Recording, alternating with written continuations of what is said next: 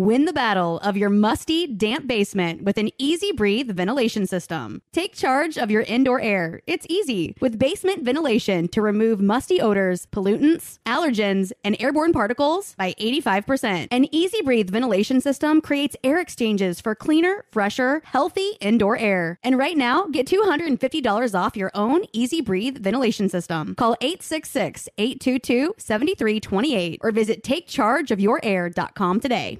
Being a chef means keeping your cool in the kitchen. And with Resi Priority Notify and Global Dining Access through my Amex Platinum card, right this way. It's nice to try someone else's food for a change. That's the powerful backing of American Express. Terms apply. Learn more at americanexpress.com/withAmex. The following is a high-five moment from highfivecasino.com. Welcome to Burger Yippee. Would you like a hot apple pie today? Yes, yeah, I won! Woohoo! So that's a yes on the apple pie? I just went big time playing High Five Casino on my phone. Real cash prizes, free daily rewards, over 1,200 games. Yeah! So yes or no on the apple pie? Whoa! I won again! I'll take that as a yes. Drive around. Have you had your high-five moment today? Only at highfivecasino.com. High Five Casino is a social casino. No purchase necessary. Void where prohibited. Play responsibly. Conditions apply. See website for details. High Five Casino.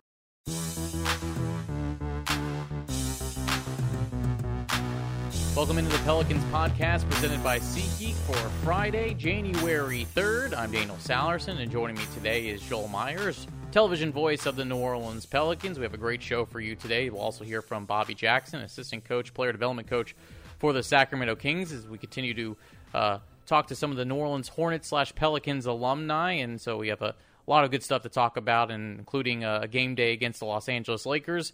And it's a road back-to-back as they'll take on the Kings tomorrow night. First off, Joel, hope you had a nice few days off, and a Happy New Year. You too, Daniel. And it was kind of hard to believe, actually. I can't remember a spell where we've been off like this without it being All-Star break. And even in the old days of All-Star break, we only had a weekend. It wasn't like we had 4 consecutive days like we just had.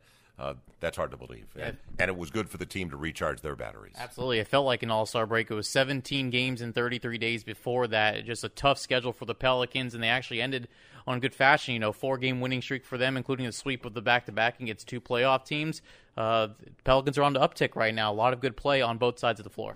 Yeah, and I like the way other guys are contributing, too. We know Brandon and Drew are going to be there every night. And it's nice to see Derek Favors getting healthier, and the back spasms that he experienced earlier this year aren't a problem now.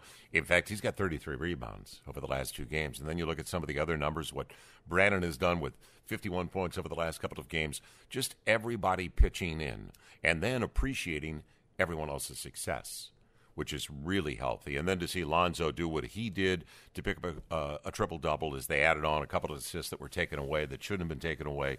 These are good days right now. And the real positive is, and I said this to Trajan Langdon as we got ready for this road trip, we got help last night. Everybody we needed to lose, I hate to be this scoreboard watching this early, but I am, and everybody we needed lost last night, and that's a positive too.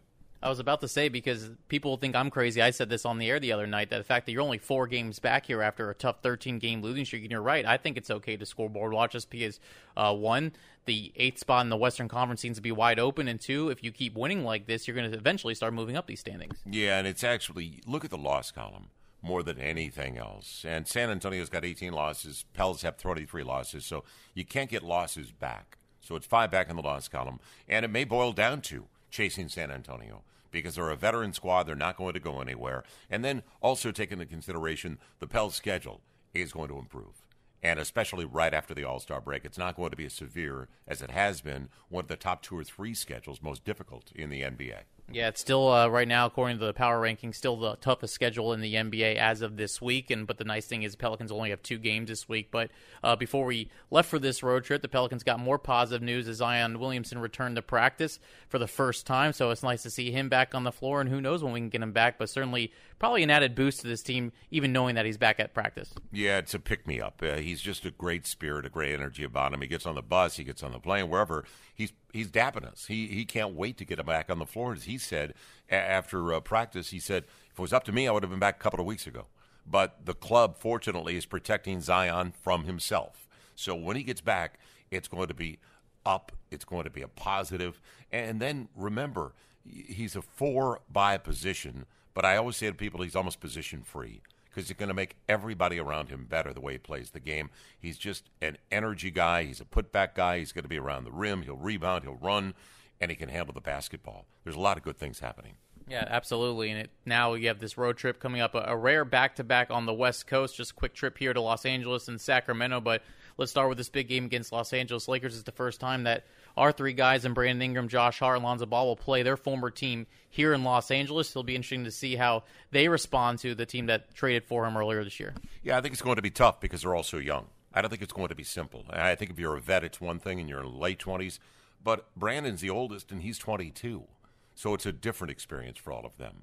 I hope they let the game come to them more than anything else and don't try to do too much too soon. I don't think they will because they're in a real good groove now, winning 4 straight and 5 of 6. Confidence level has never been higher. And they know the building. They know the atmosphere. But I'm happy for them. They're coming back on an uptick. What would you say as far as looking at the Lakers here before I get into some other topics here? What sticks out with them? Of course, they've been one of the best teams in the Western Conference, won a little bit of a losing streak, back on the winning side here. What sticks out to them besides the obvious of LeBron and AD? Well, the obvious is they have the best two-man combination in the NBA. When everybody was talking about duos, it's AD and LeBron. LeBron actually an AD because that's his sidekick. So, and they're the only team that's got two guys averaging 25 or more. So they go into a game and they know they're going to get 50, if not more than 50. From those two guys, plus everything else LeBron does with the triple-doubles, the assists, the boards, AD as well. So it's up to the other role players, whether or not they're on that night, whether they fill that need that Frank Vogel's looking for. One thing you have noticed, though, one's off the floor, they can't survive. They need both on the floor to play at their highest level. Take one of them off the floor, there's a serious drop-off. All right, so it should be an interesting game tonight. But before I let you go, Joel, unfortunately, and on a sad note, of course, the passing of David Stern on New Year's Day. Obviously, a big reason why the NBA is what it is right now. Do you have any memories of David, or just kind of your thoughts on the passing of him, as this is a kind of a tough time, just the way he was able to kind of revolutionize the NBA, and he took it from 23 teams to 30. There's still plenty of teams. Also, the impact he had on the city of New Orleans. Well, he was a champion of the city of New Orleans, first and foremost. He was a great friend to the city of New Orleans. I watched the video over of him and Mr. and Mrs. B, and when he was saying, and he wanted Mr. B was talking about changing the name, and he goes, you don't own him yet. And he goes, you already got 25,000, wait a minute, 25 million of my money, so wait a minute. It was really it was a sweet moment to look back at that. The one thing that stands out to me about David is the way he had an unreal vision that this could be global. And it started, well, you got to remember, he started in 1966 with the league. He became the commissioner in 84, but remember this, he was with the league for 18 years before he became a 18 years before he became commissioner. 80, he became a vice president right under Larry O'Brien. But what he brought was, he's a brilliant guy. And his profession, it's law. And he's a brilliant guy on that side, but his passion, like all of us, he loved the game. And he had the foresight to not only promote, and he always emphasized it's a form of entertainment. We're here to entertain. But he promoted the stars. He wanted the stars to be put on a platform, on a pedestal, which they should be. They're gifted artists. We're watching the elite in the world every night in the NBA. But he had that foresight in 92, the Dream Team, to orchestrate that, to have Larry and Magic and Michael over there. And I did the games with Billy Packer on NBC Radio. It was an experience you could see. And now to see where basketball is as the number 2 sport in the world, everybody that is working in the NBA owes David Stern.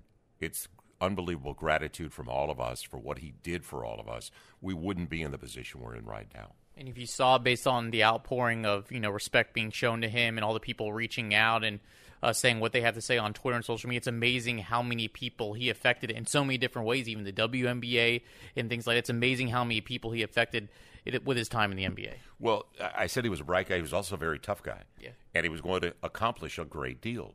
And he had a goal. He had a vision.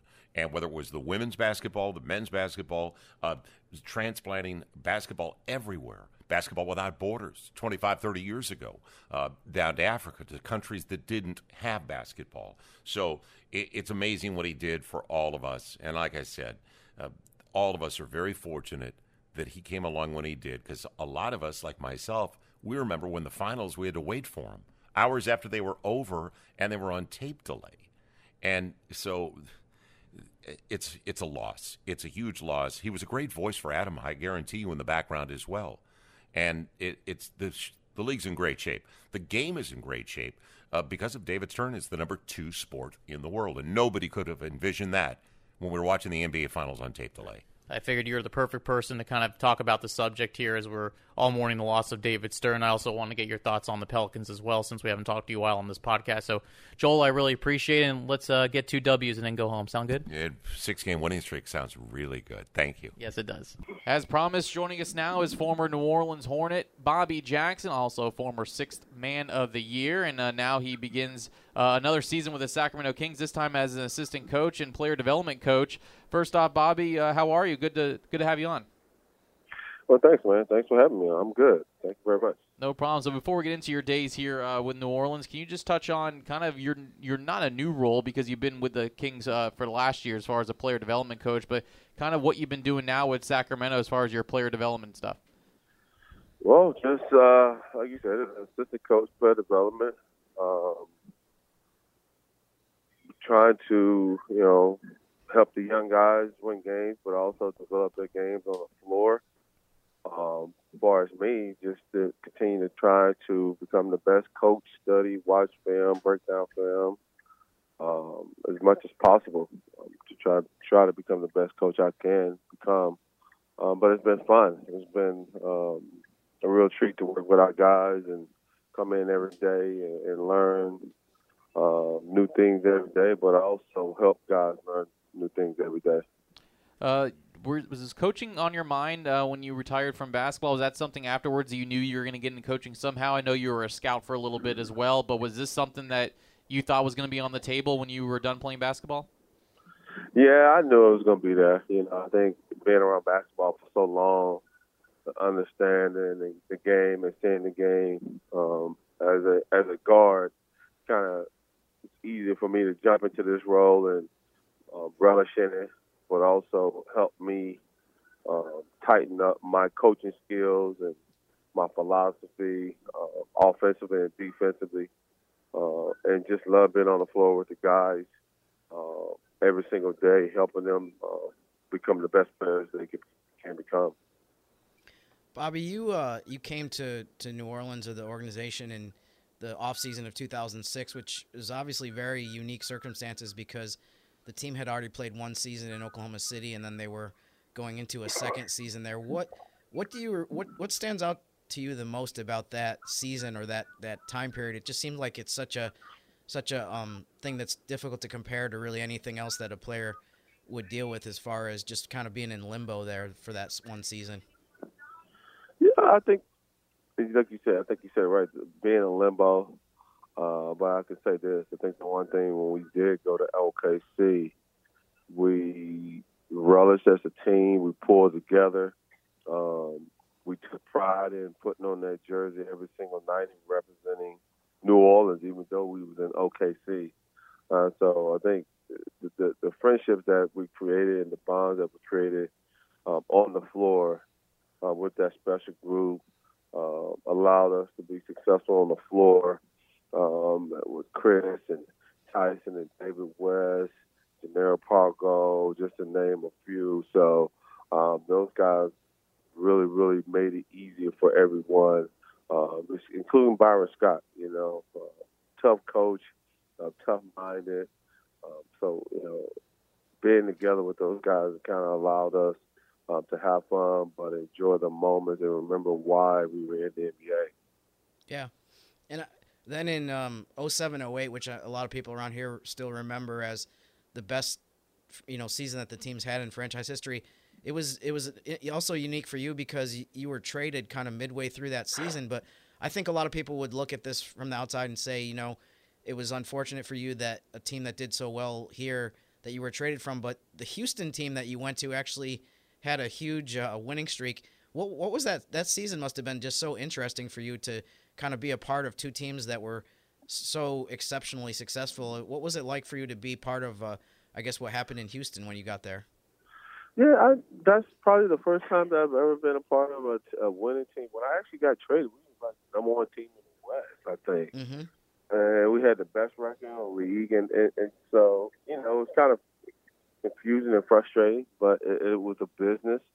And then I go to another team that we get on a 22-game winning streak, which is still one of the best win streaks in NBA history, outside of the Boston one.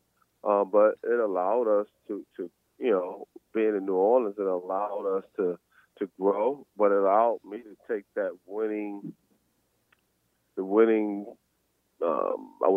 the winning side to Houston that we had going on in New Orleans and OKC to figure out how to be successful and talk to guys and be a veteran. I think it's my 10th year. Be a veteran, understand what it took to be efficient as a basketball player. So it was truly special being traded to a team that made it to the playoffs and won 22 games. Yeah, I mean, I know people talk a lot about the teams that have a chance to win 70 games, but I'd have to look this up. But it sounds like you probably almost won 70 games that year if you were on a team that had the number one seed, and then you went to another team that won 22 games in a row. So, yeah, that's the kind of experience you don't see a lot in the NBA. But no, without a doubt. The other thing I wanted to ask you about, just a huge part of your career. Obviously, you're in Sacramento now, but I think a lot of people that watched your career remember you most in some ways for being such a crucial part of that Sacramento team that honestly was probably one of the most popular teams of that era, as far as people just love to watch you guys play, as far as the passing and the cutting. And when you look back at that team, I know a lot of people in 2019, when they talk about how the NBA now is a lot more, is a faster game, faster, more paced, and the spacing and the passing and the cutting have become such a huge part of the game. People a lot of times talk about Phoenix as far as the influence that they had, but how much do you think that those Sacramento teams had as far as an impact on the way that the game, the kind of the direction that the game went, as far as the style of play and just the unselfishness and stuff like that? I think it kind of revolutionized the NBA because people seen, and we thought we played fast. And in today's NBA, we would probably be playing slow. Yeah. But we played at a tempo where we was very efficient. And to this day, Rick Adelman, who the offense that he created, which allowed us to be efficient with the corner offense, playing out of splits.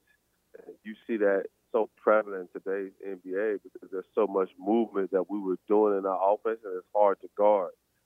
So it kind of transitioned the game today, and coaches are still taking things from Rick Adelman's playbook and then putting it into their playbook, because once you find guys that can pass, shoot, cut, play at a high level, it allows you to have a lot of success on the basketball court. And so that was one of the special things with playing with that Sacramento Kings team. We kind of understood what we was coming in for every single night, and we loved doing it. Bobby, before I let you go, obviously we heard the tough news yesterday with the passing of David Stern. Of course, he was a big part of the NBA in the last 30 years and did a lot not only for us here in the city of New Orleans as far as when the NBA was owning the team back in 2012, but also, of course, keeping the Sacramento Kings in Sacramento. Of course, there's David Stern Way there in Sacramento. What does the passing kind of mean to you in the city of Sacramento, and just kind of your thoughts on him? Well, number one, I think, losing somebody that impacted the game of basketball, the NBA game, so heavily, and to make a stamp into every organization, I mean, especially Sacramento.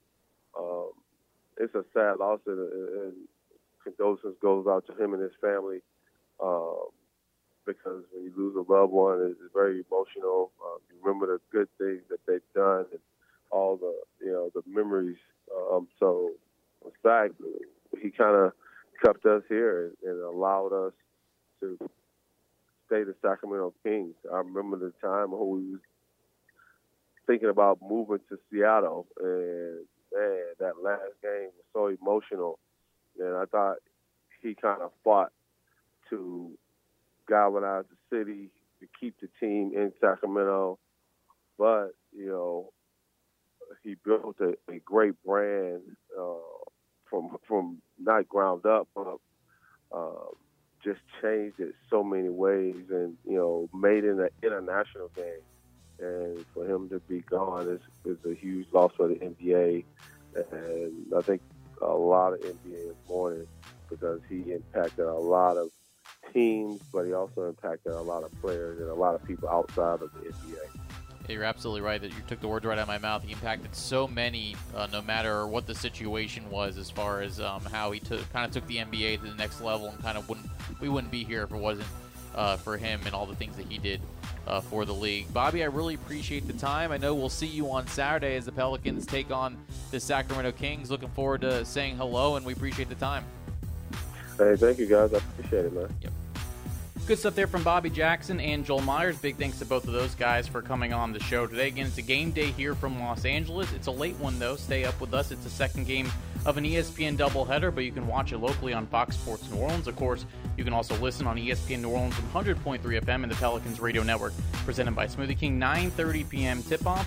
And I'll have pregame for you starting at 9 o'clock on the radio network. Pregame on Fox Sports New Orleans will also start at 9 o'clock, and then it's a back-to-back on Saturday night in Sacramento. The Pelicans will take on the Kings. That one's at 9 p.m. Central Time with pregame on both the radio and television set for 8:30. Then the Pelicans will travel back home on Sunday, and we'll take on the Utah Jazz on Monday, where we'll have another Pelicans podcast for you getting ready for that game against Utah. All right. Hope you all have a great night. Have a great weekend. Go Pelicans. Thanks for listening to the Pelicans podcast presented by SeatGeek.